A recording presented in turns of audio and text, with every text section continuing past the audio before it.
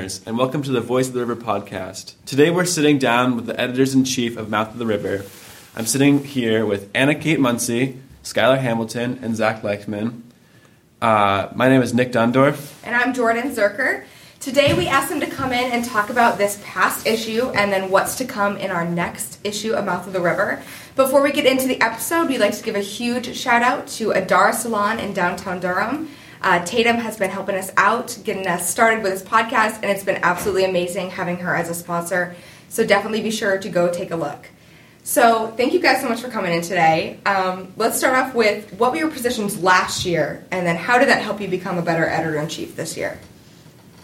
Okay. So my position last year was actually created last year. It was called Content Manager, which sounds like a super generic, like not real job, but it is. So basically, my job was to find out what everyone's articles were and kind of look at what we were covering, see what was missing, or if I heard about a story that needed to be covered, I would find someone to cover it, and then I would organize when everything would go up online or go in print. And so I think it really helped me with my organization skills and like communicating with people about their stories and about what they were doing and just trying to help them and kind of problem solve, troubleshoot, that type of thing. And then I also just think it really helped my time management because I'd have to look at the list and figure out when to do each thing, when to put up each article in a timely fashion. That's awesome. I was the op-ed editor last year, which we have 4 departments on the staff, so we have features, news, op-ed, and sports last year, and now we've changed it to sports and culture this year. But as the op-ed editor, I was reading and editing and reviewing all the op-eds that were being written, and I think it has helped me. I was definitely scared coming in last year because I was a junior, and there were a lot of upperclassmen, seniors that I was editing their papers, so it was kind of intimidating editing papers of people that are older than you. So I think it kind of helped me with my leadership skills to be able to talk to them, and it was definitely like a learning experience in that way. And then I also started the podcast last year, which kind of became a job in and of itself, which obviously is doing well now with more people joining on. Cool. Last year I was the sports editor on staff, and I think a big issue I faced was that a lot of these sports articles are time sensitive, and there weren't a lot of print proposals or ideas for a standard sports article. So I kind of had to manage what are we going to do with the sports department, how can we balance time sensitive and standard articles, and just joining editors meetings and things like that have helped me in my role as editor-in-chief this year. Awesome. So what is it like being editor-in-chief, and how does it work if there's 3 of you? I never quite understood that. Why don't you guys explain how it's been working together as a group? So with 3 people, we kind of have more shared responsibility this year, which we're still figuring out how to best divide up the role, but I think it's really beneficial with a large staff to have as much leadership as possible, and since the 3 of us were all on staff last year, we really have an idea of how the class works, how the magazine goes to print, how all of that works. And so I think having 3 people on staff 3 people as editors-in-chief has worked really well because there's definitely a divide and no one has to do like an overwhelming amount of work while the other sits back. It's definitely evenly distributed. I agree. I think it's been a huge challenge. I think as an editor-in-chief, the biggest challenge that I've been dealing with is definitely having 3 of us, because I think we all saw how 2 people worked last year, so we kind of had that in our head, like, okay, if I want to be editor-in-chief, like, one of us is going to take over the organization and the schedule side, and one of us is more creative. That kind of is the idea we all had in our heads. So coming in, when there were 3 of us, like Anna Kate said, we kind of had to completely redesign who was going to do what. So we ended up meeting with Mr. Kelly over the summer, and we decided, like, okay, Zach, what do you want to focus on as editor-in-chief? Anna Kate, what do you want to focus on? That sort of thing. And that kind of helped us all be able to focus on little pieces of it while all still being a leader. That's awesome. I like how you guys really work together. I think it might be difficult for some of our readers to kind of see the nuances of all the managing and things like that go into it. So although there's 3 of us, we still have a pretty big workload, and it's been a little bit difficult to manage which thing each of us are going to do. And I'm sure our experience this year can help if there are bigger staffs next year for editor-in-chiefs to fill the same position and have the same job. Speaking about this last issue, we weren't actually speaking about that. I'm going to try that again. Going towards this past issue, how did it go? What did you think about the staff? What did you think about the articles?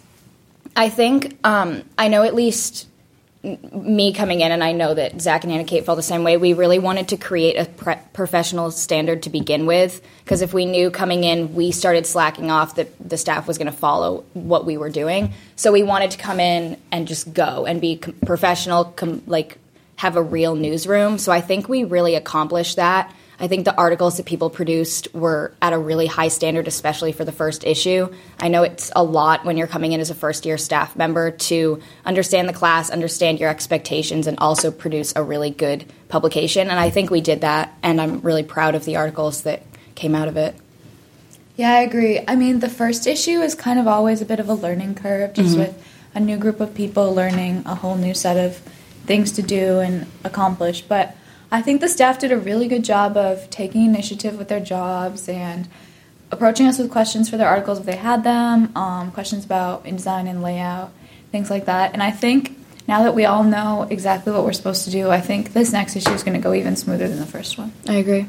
Yeah, going off of what Anna Kate said, I think for the first issue, it's always hard to find that balance of writing and doing your job, and some students have trouble with mixing that responsibility, but I think this first issue we did a great job, and there's a lot of strong articles that we shared for print.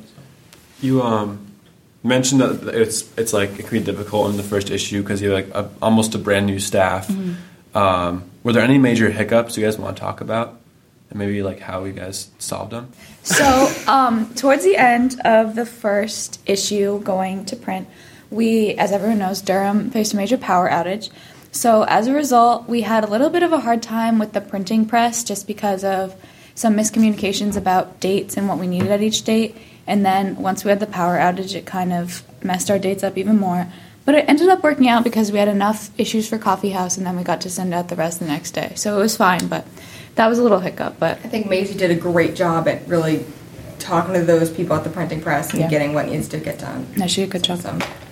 What was your favorite story from issue 1? It can be yours, it can be somebody else's.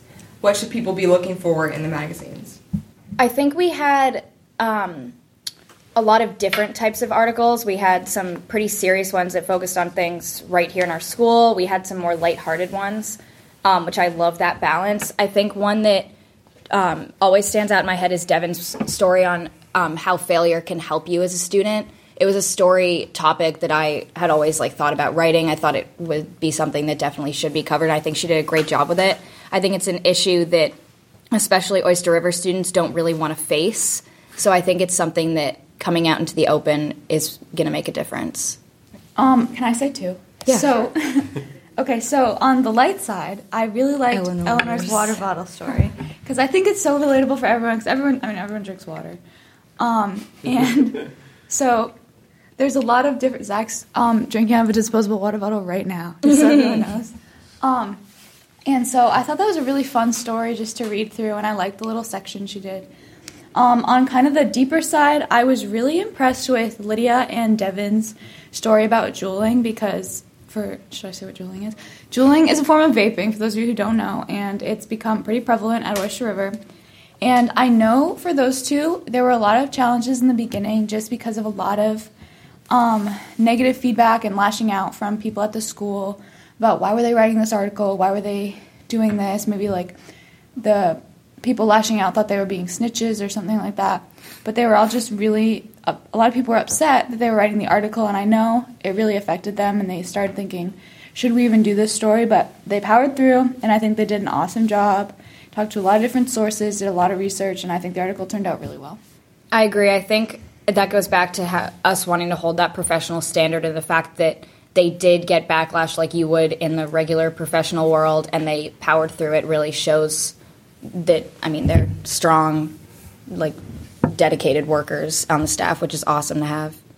I enjoyed Lydia's article profiling Mr. Lathrop. I think it's really cool to see how proud he was coming into a school like this, and athletic director is a position that has so much responsibility and affects so much of what we do outside of class. And I think it's really cool to see how proud he was to be here and and the steps he's looking to take to improve the school's athletics, and I'm excited to see him in his role.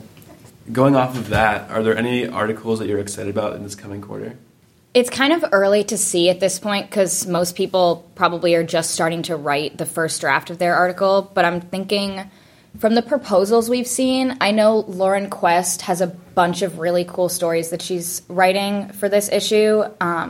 She's writing a story about women in the Army, which I think will be really interesting. Last issue, she wrote about women in STEM, so I love her perspective on stories like that. So I'm definitely really excited to see where that takes her. Something this quarter that we have, so each semester everyone on staff has to write a multimedia article, but with all the hustle and bustle of the first quarter, I think not a lot of people, if anyone, did their multimedia story. So this issue we're going to have some really cool content. We're going to have some photojournalism, some videos, some more podcasts. And some people, like Eleanor, is planning on doing some little mini tasty videos like you watch on Facebook. As part of her multimedia. So there's going to be a lot of cool content that's not just reading an article. So make sure you keep your eyes out for that. I'm excited to see some of our winter-themed articles as we come into snow season. We have articles about sledding and skiing in stores, so those should be interesting to see.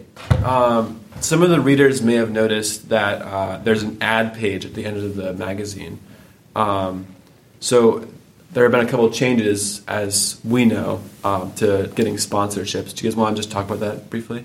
Ads is something that the magazine has had in the past. Not last year, but maybe a few years ago they did it. And Jordan, our business manager, is probably the right one to talk about this, but she thought that bringing back ads and sponsorships in the podcast and stuff just is an easy way to bring in more income for the magazine. So I think it's a great idea. I think she did a really nice job getting people on it and getting some really good subscriptions for the magazine.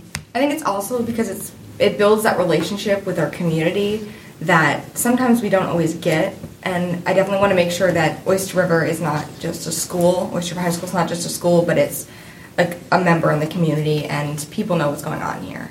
So I think an ad is just like a small way of showing, look what businesses are out in Durham, look what's here happening at the high school, and connecting those two worlds. It makes us seem more relevant than just for freshmen through seniors at Oyster River High School. It really opens people's eyes to what we're writing, which is awesome.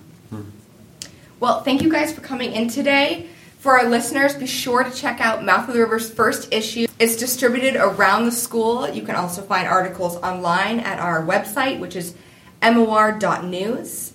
And we hope you guys are excited for the second issue as much as we are. Thanks, guys.